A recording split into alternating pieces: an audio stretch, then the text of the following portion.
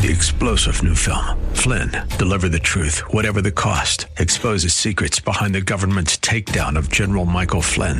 Flynn knew what the intel world had been up to. He ordered the first audit of the use of contractors. This set off alarm bells. He told the truth. He was the most dangerous person for Donald Trump to hire. They had to get rid of Flynn.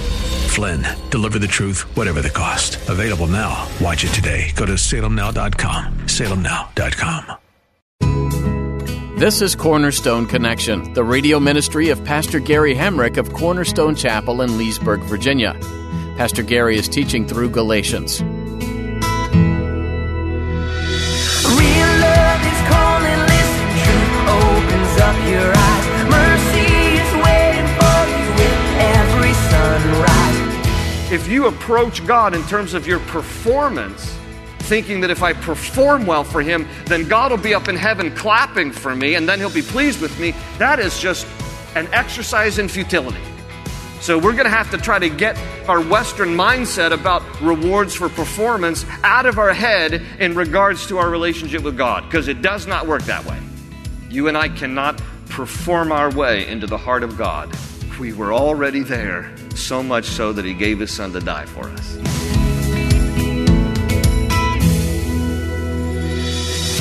Your culture's views make a difference in how you look at the world. Today, Pastor Gary shares that our culture makes it harder to relate to God based on His grace. Western culture is saturated with the mindset that you have to earn the good things that you get. And if you work hard, people will be pleased with you. Then you carry this belief over to your walk with God. But the Bible teaches something different. What you do doesn't make God love you more or less. You don't earn His grace. He gives it freely.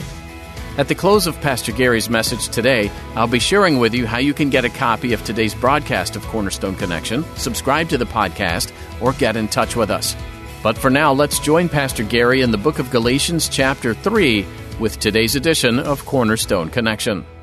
He came before the law because He was about 430 years before God gave the law, the commandments through Moses. So now wait, if Abraham was justified because his faith was credited to him as righteousness, and he precedes the law, then how can you say that the law is the basis for our righteousness? How does a person become right with God? Faith. And he exercised faith. He wasn't obedient to the law because the law had never even been given for 430 more years. So this is a brilliant argument he uses. Keep reading verse 10. All who rely on observing the law are under a curse. For it is written, cursed is everyone who does not continue to do everything written in the book of the law. Why is it that someone is under a curse for observing the law? That sounds like a good thing to do, doesn't it? Here's the reason. You know that old expression, if you live by the sword, you die by the sword? Same goes with the law. If you live by the law, you're going to die by the law. So unless you can keep everything written in the law, and then you'd be pretty righteous, it's going to condemn you. So you're cursed. Because if you go around saying, yeah, the law, doing good works, that's what justifies me with God, and then you don't obey all those laws, you're in deep trouble. Because how are you going to be righteous then before God? So don't go touting the law. Don't go saying all the commandments. If I just keep all the commandments, then I'll be right with God. Because we can't keep all the commandments. Have you ever noticed? It's easy to break the commandments. Sometimes intentionally, sometimes unintentionally. So he says, don't go around using that argument. Verse 11, clearly, no one is justified before God by the law because the righteous will live by faith. Now he is quoting there from Habakkuk.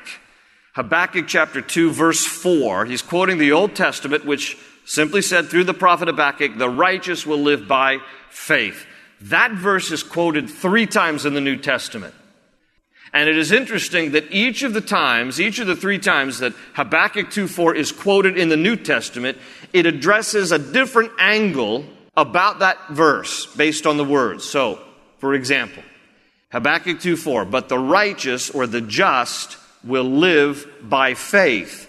So Paul quotes it in Romans 1:17, but he focuses on the word righteous or just. And he answers in the book of Romans, well then just exactly who are the just, so that we can know that the just will live by faith. Who are the just? Then that verse is quoted in Hebrews 10:38. The just shall live by faith, or the righteous shall live by faith. And the writer of Hebrews emphasizes faith. Well, then what is faith? So we can understand this verse. And that's the angle the writer of Hebrews takes. But here in Galatians, when Paul quotes it here, the just shall live by faith, he doesn't really talk about the just. He doesn't really talk about faith. He talks about living. The just or the righteous shall live by faith. And the whole emphasis on the book of Galatians is then, how is it that we are to live? And Paul says, not under the bondage of the law, that's for sure. Not trying to be such a good person that you're killing yourself trying to please God. That isn't going to work. So this is that verse again, verse 11, that Luther took hold of, and it was liberating to him. And I hope it is as liberating to us. Not that we can then indulge the sinful nature because we're free in Christ. Not free to do whatever we jolly well want, but free to live without the burden of trying to please Him. That's exhausting. Trying to do enough good things that you hope God is happy with you. That is exhausting. But how freeing it is to know that God already loved me before I did anything, and loved me so much that He gave His Son Jesus to die on a cross. If I put my faith and trust in Him, my sins are forgiven. I'm in right standing with God. How does a person get right with God? Through faith in Christ. How liberating that is. I don't have to prove anything. I don't have to try to perform for... Do you know how many people are wired because they're wired for performance? That's the way our culture is too, by the way. It's perform and then you'll be liked. Perform and then you'll be rewarded. Okay, that's how our culture is. You perform well on the job, you'll get a good salary, you'll get a promotion, you'll get a bonus. We're wired that way. I'm not saying in the right place or in the right context that's wrong, but in terms of faith, it is. Okay? Because if you approach God in terms of your performance, thinking that if I perform well for Him, then God will be up in heaven clapping for me, and then He'll be pleased with me, that is just an exercise in futility. So we're going to have to try to get our Western mindset about rewards for performance out of our head in regards to our relationship with God, because it does not work that way. You and I cannot perform our way into the heart of God. We were already there, so much so that He gave His Son to die for us. And then when we accept what Christ has done by faith, how freeing that is. No more performance. Now, I want to do what is right to please God, but I do that now in response to what God has done for me. In response. God is the initiator. We are the responder. God is the one who pursued us. God is the one who went after us. You know, in the end of Psalm 23, we talked about this a few months ago in Psalm 23, where the end of the Psalm says, surely goodness and mercy shall follow me all the days of my life, and I will dwell in the house of the Lord forever. But that term, surely goodness and mercy of the Lord shall follow me all the days of my life, is actually a military term that means to pursue me. God is going to pursue you with His goodness and His mercy. He pursues us. Because of His love for us, because He's so merciful and He's so good that He went after us and He sought us. You know how the hymn goes? He sought us and He bought us with His redeeming blood. And that is the price that He paid for us, so that we could have relationship with Him and rest in that relationship. Oh, I pray that you know Him that way, that you can just rest in Him. No more striving. No more trying to perform. He says in verse 12, the law is not based on faith. On the contrary. Not the law. That's not based on faith. He says, on the contrary, the man who does these things will live by them. Christ redeemed us from the curse of the law by becoming a curse for us. For it is written, cursed is everyone who is hung on a tree, and thus the cross. He redeemed us in order that the blessing given to Abraham might come to the Gentiles through Christ Jesus, so that by faith we might receive the promise of the Spirit. By the way, you can circle the word faith there in the margin of your Bible. The word faith, believe, or some form of the word believe, like believing or believed, 17 times just in chapter 3. Faith or believe 17 times just in chapter 3. Do you suppose he's trying to emphasize something? In verse 15, he says, brothers, let me take an example from everyday life. Just as no one can set aside or add to a human covenant that has been duly established, so it is in this case. The promises were spoken to Abraham and to his seed. The scripture does not say, and to seeds, meaning many people, but and to your seed, meaning one person who is Christ. Jesus talked about the Old English is not a jot or a tittle, in other words, not the least, not the smallest letter of the Hebrew alphabet, which is yod, not an iota, it is the smallest letter in the Greek alphabet. No stroke of a pen shall in the least manner pass away before all the law is fulfilled, Jesus said. And he put great emphasis on the minutest detail of Scripture. Every little mark in the Hebrew language will be intact to preserve specific meaning. Now, why do I mention that? Because here Paul is saying even the plural or singularity of a word changes complete meaning. So he says, pay attention. He says, God's promise to Abraham, and God did make this promise. God made it all throughout the book of Genesis. Several times he talked about the promise to Abraham's seed, Genesis 12, Genesis 15, Genesis 17, Genesis 24, but it is singular. And Paul points that out. He says it wasn't plural. If he had said, and to your seeds, plural, he would have meant a people group. But he didn't mean many people there. That's what Paul clarifies. He says the scripture does not say, and to seeds, plural, meaning many people, meaning whom? Specifically, not the Jews.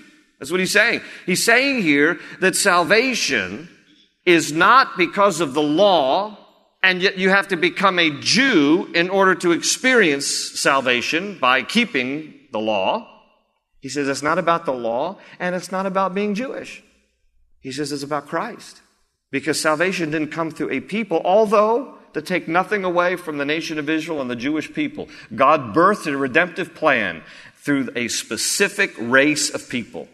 Some theologians believe that the church has replaced Israel in terms of the promises of God. That is not true. God is not done with Israel and still loves the Jewish people. The church has not replaced Israel.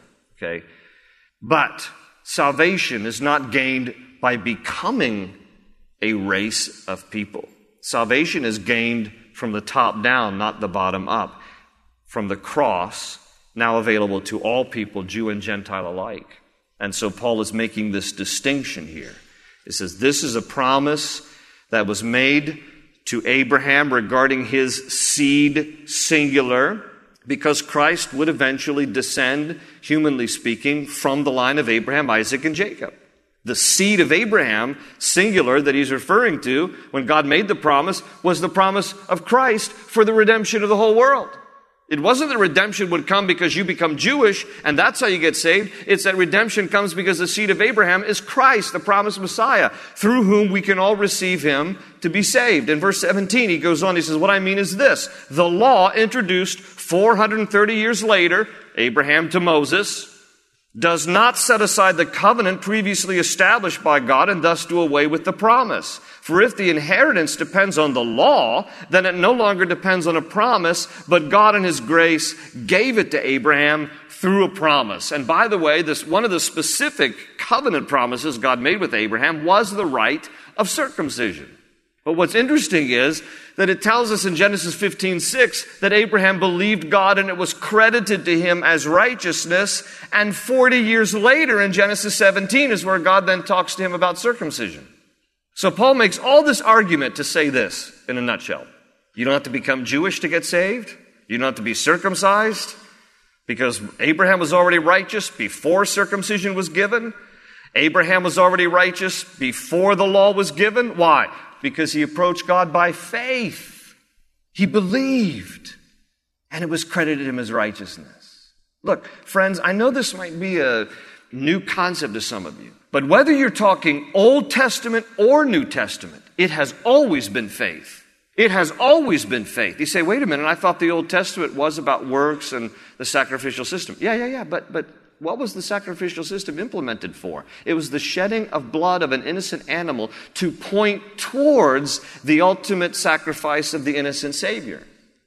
So everybody in the Old Testament who practiced sacrificing animals was looking forward to the Messiah by faith. All of us look backwards to the cross by faith. But you're exercising faith from whichever direction you come.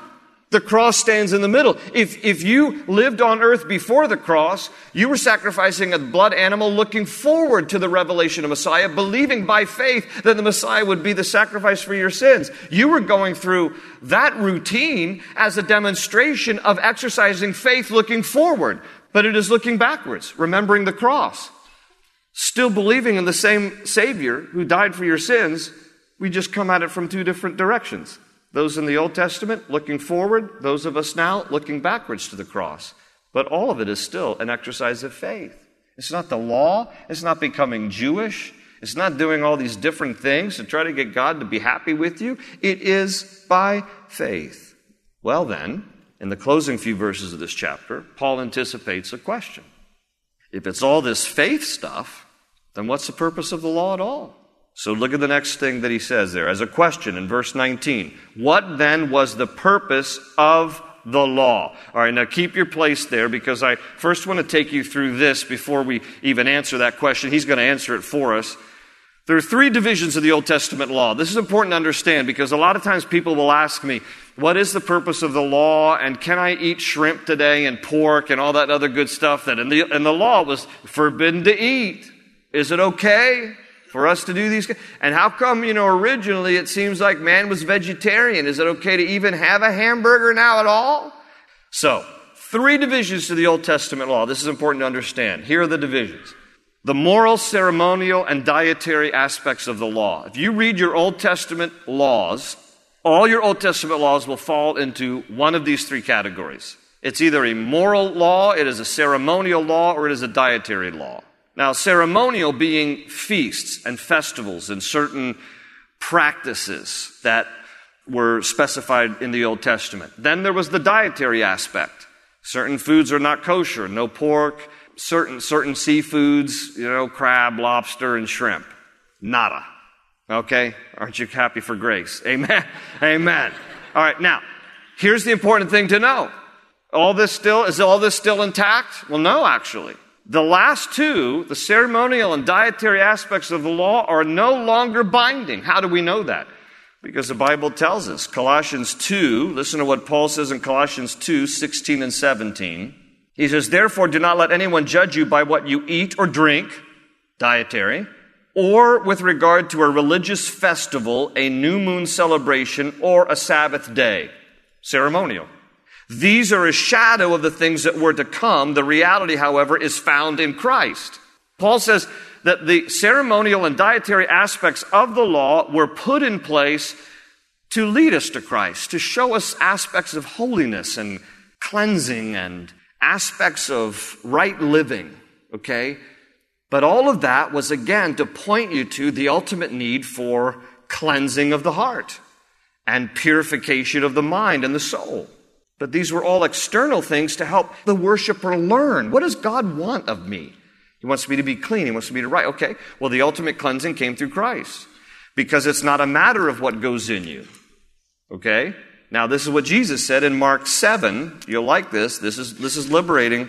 I'm telling you what. Mark 7, 18 to 23. This is what Jesus said. He says, don't you see that nothing that enters a man from the outside can make him unclean? He's talking about certain foods. Nothing can make a man unclean from the outside that goes in. For it doesn't go into his heart, but into his stomach and then out of his body.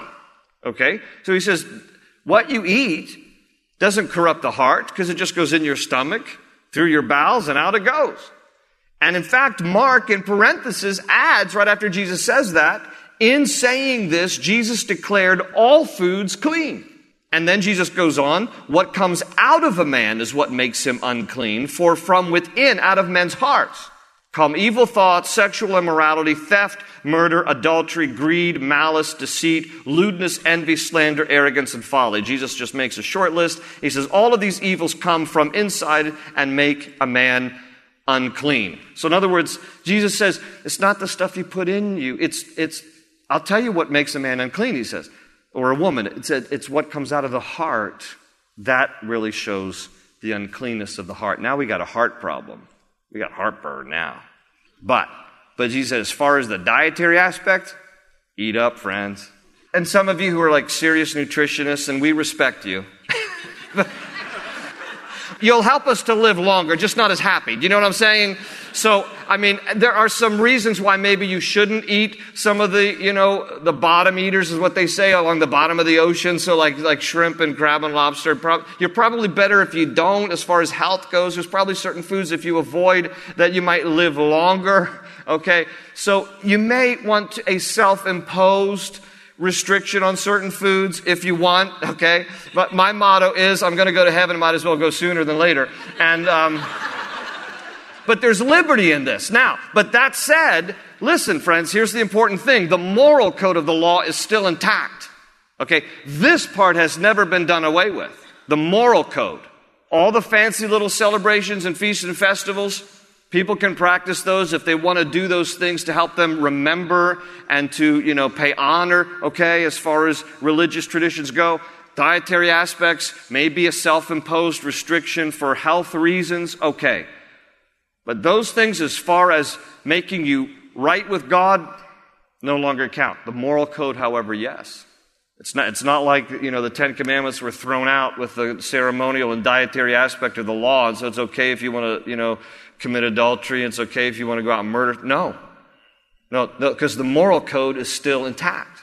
All right? But Paul's going to answer this. Let's just see here the rest of this passage. He says, then what was the purpose of the law? He says, it was added because of transgressions until the seed, capital S, that's about Jesus, to whom the promise referred had come. The law was put into effect through angels by a mediator. A mediator, however, does not represent just one party, but God is one. That's a difficult verse, by the way, put into effect through angels. But God is one. Is the law, therefore, opposed to the promises of God? Absolutely not. For if the law had been given that could impart life, then righteousness would certainly have come by the law. But the Scripture declares that the whole world is a prisoner of sin, so that what was promised, being given through faith in Jesus Christ, might be given to those who believe.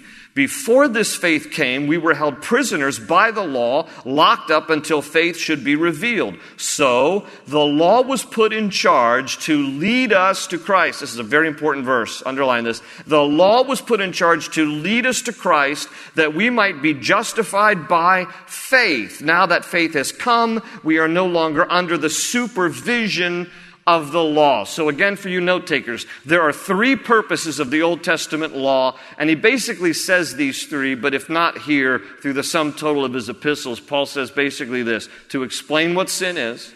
That's one reason. Why do we still have the Old Testament? To explain what sin is. Paul would write in Romans 7, I didn't even know what coveting was until I read in the commandments, you should not covet. So I didn't even know. Until I understood, this is God's standard. I shouldn't envy what other people have. Also, to expose sin in us. How do you know what is right or wrong in your life, except that the Bible specifies some moral standards? And then to express our need for a Savior. Now, here's the important thing that Paul's emphasizing here. He says, when you look at the law and you see all the commands of God and everything I'm supposed to do to try to get right with Him, and then I realize I fall so short, why do I need a Savior?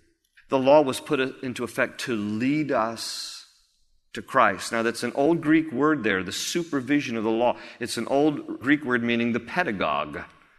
The pedagogue was like a male nanny who was hired in a Greek home or a Roman home to take a child to school. But the pedagogue was not the teacher. It was only someone who led the child to school. The law was not something that will actually save you. The law is intended to be like a pedagogue to lead you to where you really need to be, which is with a Savior. Open up and jump in and you'll find the cornerstone's your connection. Run towards your new life. Thanks for tuning in today for this edition of Cornerstone Connection with Pastor Gary Hamrick. We pray today's teaching has blessed you and challenged you to draw closer to your Savior, Jesus Christ. If you're interested in hearing this message again or others like it, feel free to visit our website, cornerstoneconnection.cc. You can also download our mobile app so you can have these teachings with you on the go. That way you'll never miss a message from Pastor Gary's studies, and you'll always have encouragement from God's Word at your fingertips. Find a link to download the app for your iPhone or Android device at our website, cornerstoneconnection.cc. Simply look under the Teachings tab. While you're there, feel free to take some time to learn about the church this radio ministry originates from, Cornerstone Chapel. We'd be excited to meet you if you're in the area. You'll find all you need to know about service times and other information on our website. Again, that's cornerstoneconnection.cc. That's all we have time for today. Thanks for joining us to learn from God's Word together. And we hope you'll tune in again right here on Cornerstone Connection. They say you're a wandering soul, that you've got no place to go, but still you know, you're not alone. Real love is calling, listen, truth opens up your eyes. Mercy is waiting for you with every sunrise. Hope is an open ocean, jump in and you'll find the cornerstones, your connection, run towards your new life.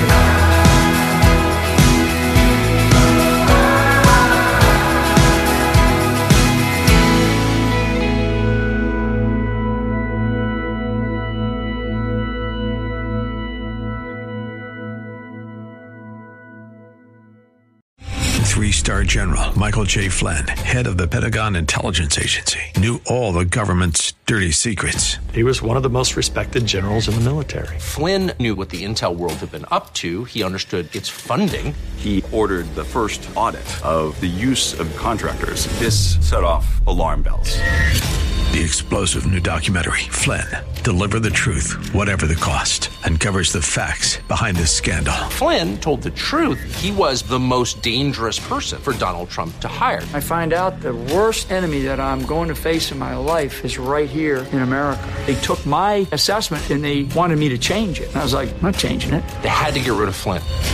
With in-depth interviews, archival footage, and never-before-seen personal records of the man behind the headlines. I just felt like I was drowning. Flynn, Deliver the Truth, Whatever the Cost. Available now. Watch it today. Go to salemnow.com. salemnow.com.